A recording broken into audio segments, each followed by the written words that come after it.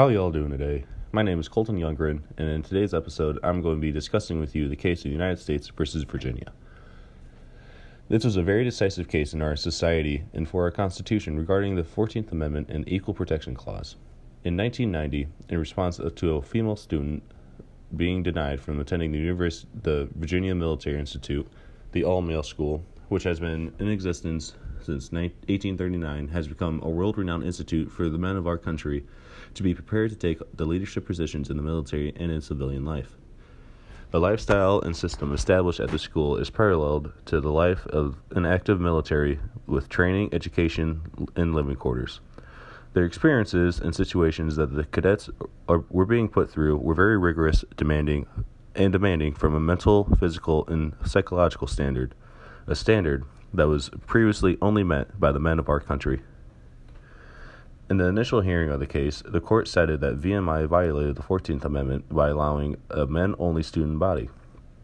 This denied educational opportunities to members of a different sex and could allow for added diversity to the options offered by Virginia.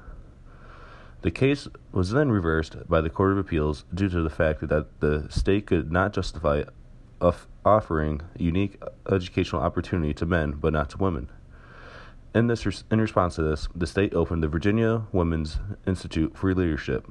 The VWIL was established to mirror the standard and opportunities at the VMI. The state-funded school soon realized that the lack of funding, facilities, and academic programs could not match those offered at VMI, which is a private and donor-based institution.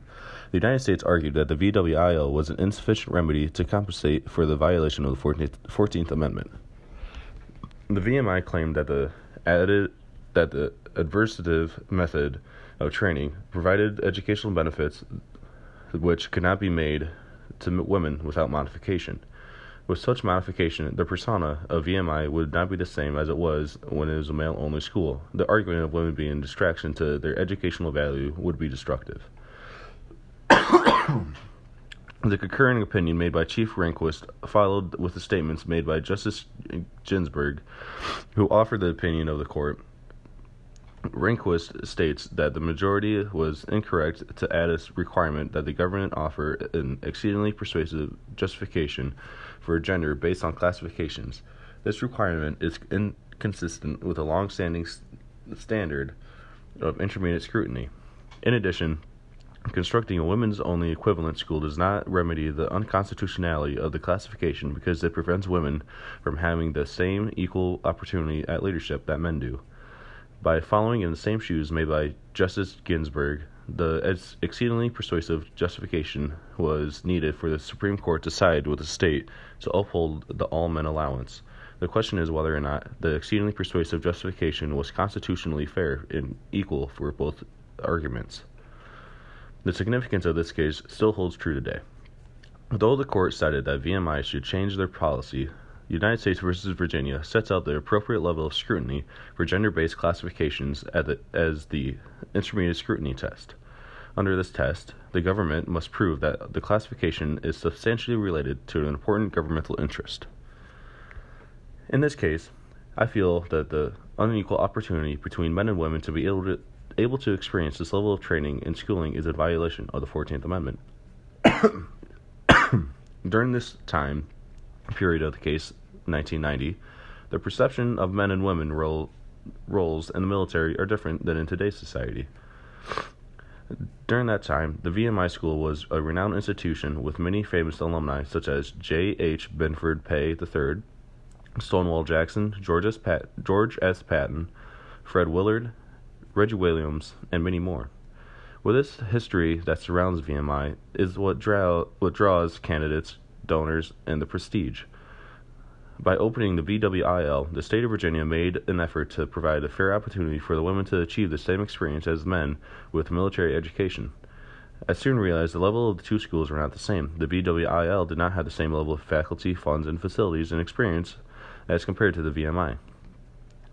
With this being the case of the proposed solution, I think that the VMI school should have allowed women to be accepted into their school. Though in that time of society, gender roles were perceived, and the perceived vision of women in the military was in favor of men as a superior gender. United States versus Virginia could also be referred to the Brown versus Boards of Education. In the aspect of the violation of the Equal Protection Clause in the 14th Amendment with the segregation of schools based off of race, the state opened an alternative school allowing blacks only to be admitted, but the level of education and facilities were not comparable to all white schools.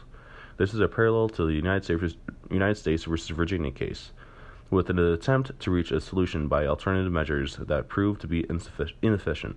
The alternative measures that the state took in both cases were separate schools, but in each instance, the level of experience and education were not equal. The act of separate but equal attempt made by the state does not hold up constitutionally. My interpretation of the Constitution follows a textualist/originalist mindset. I believe that what was written and stated during the formation of one of the most influential documents in history still holds true today, centuries later. Though there have been many Supreme Court justices to come in and out of power, one thing that almost all of them have in common is a political bias and mindset when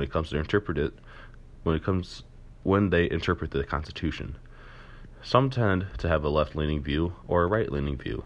Regardless of bias or leaning one way or the other, their interpretations of the Constitution can't help but to be influenced by their perceived ideology. I myself have more of a conservative-leaning views, but I tend to look at the big picture and take in all sides into consideration.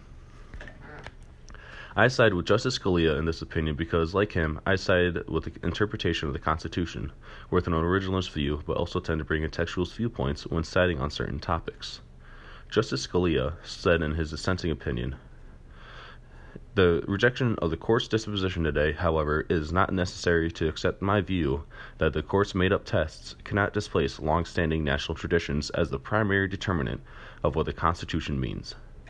It is only necessary to apply honesty to the test that the court has been applying to sex-based classifications for the past 2 decades. It is well stated, as Justice O'Connor stated some time ago for a unanimous court, that we evaluate the statutory classification based on sex under a standard that lies between the extremes of rational basis, review, and strict scrutiny, such referenced in Clark v. Jeter in 1968. We have denominated this standard of intermediate scrutiny, and under it have inquired whether the statutory classifications is substantially related to an important governmental objective." What Scalia is saying in this opinion is that the courts have changed and shifted from a non-biased view of classifications to the law of made-up tests. That side with an important governmental interest pushing a favor towards one side of the finding. Scalia states earlier in his opinion that today in basic law enshrines that the notion that no substantial education value is to be served by an all-men's military academy, so that the decision by the people of Virginia is to maintain such an institution denies equal protection to women who cannot attend that institution but can attend others. Since it is entirely clear that the Constitution of the United States, the old one, takes no sides in its educational debate, I dissent.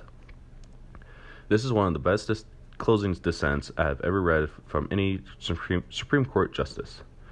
Scalia points out in his opinion that despite an all-men's military academy does not serve an educational purpose, it would not make a difference if the women went to the VMI school or any other military institute.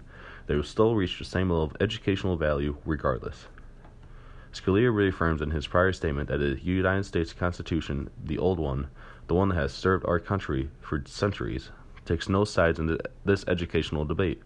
This goes to prove that the bias and political narrative was present and influenced in the court's opinion. Thank you.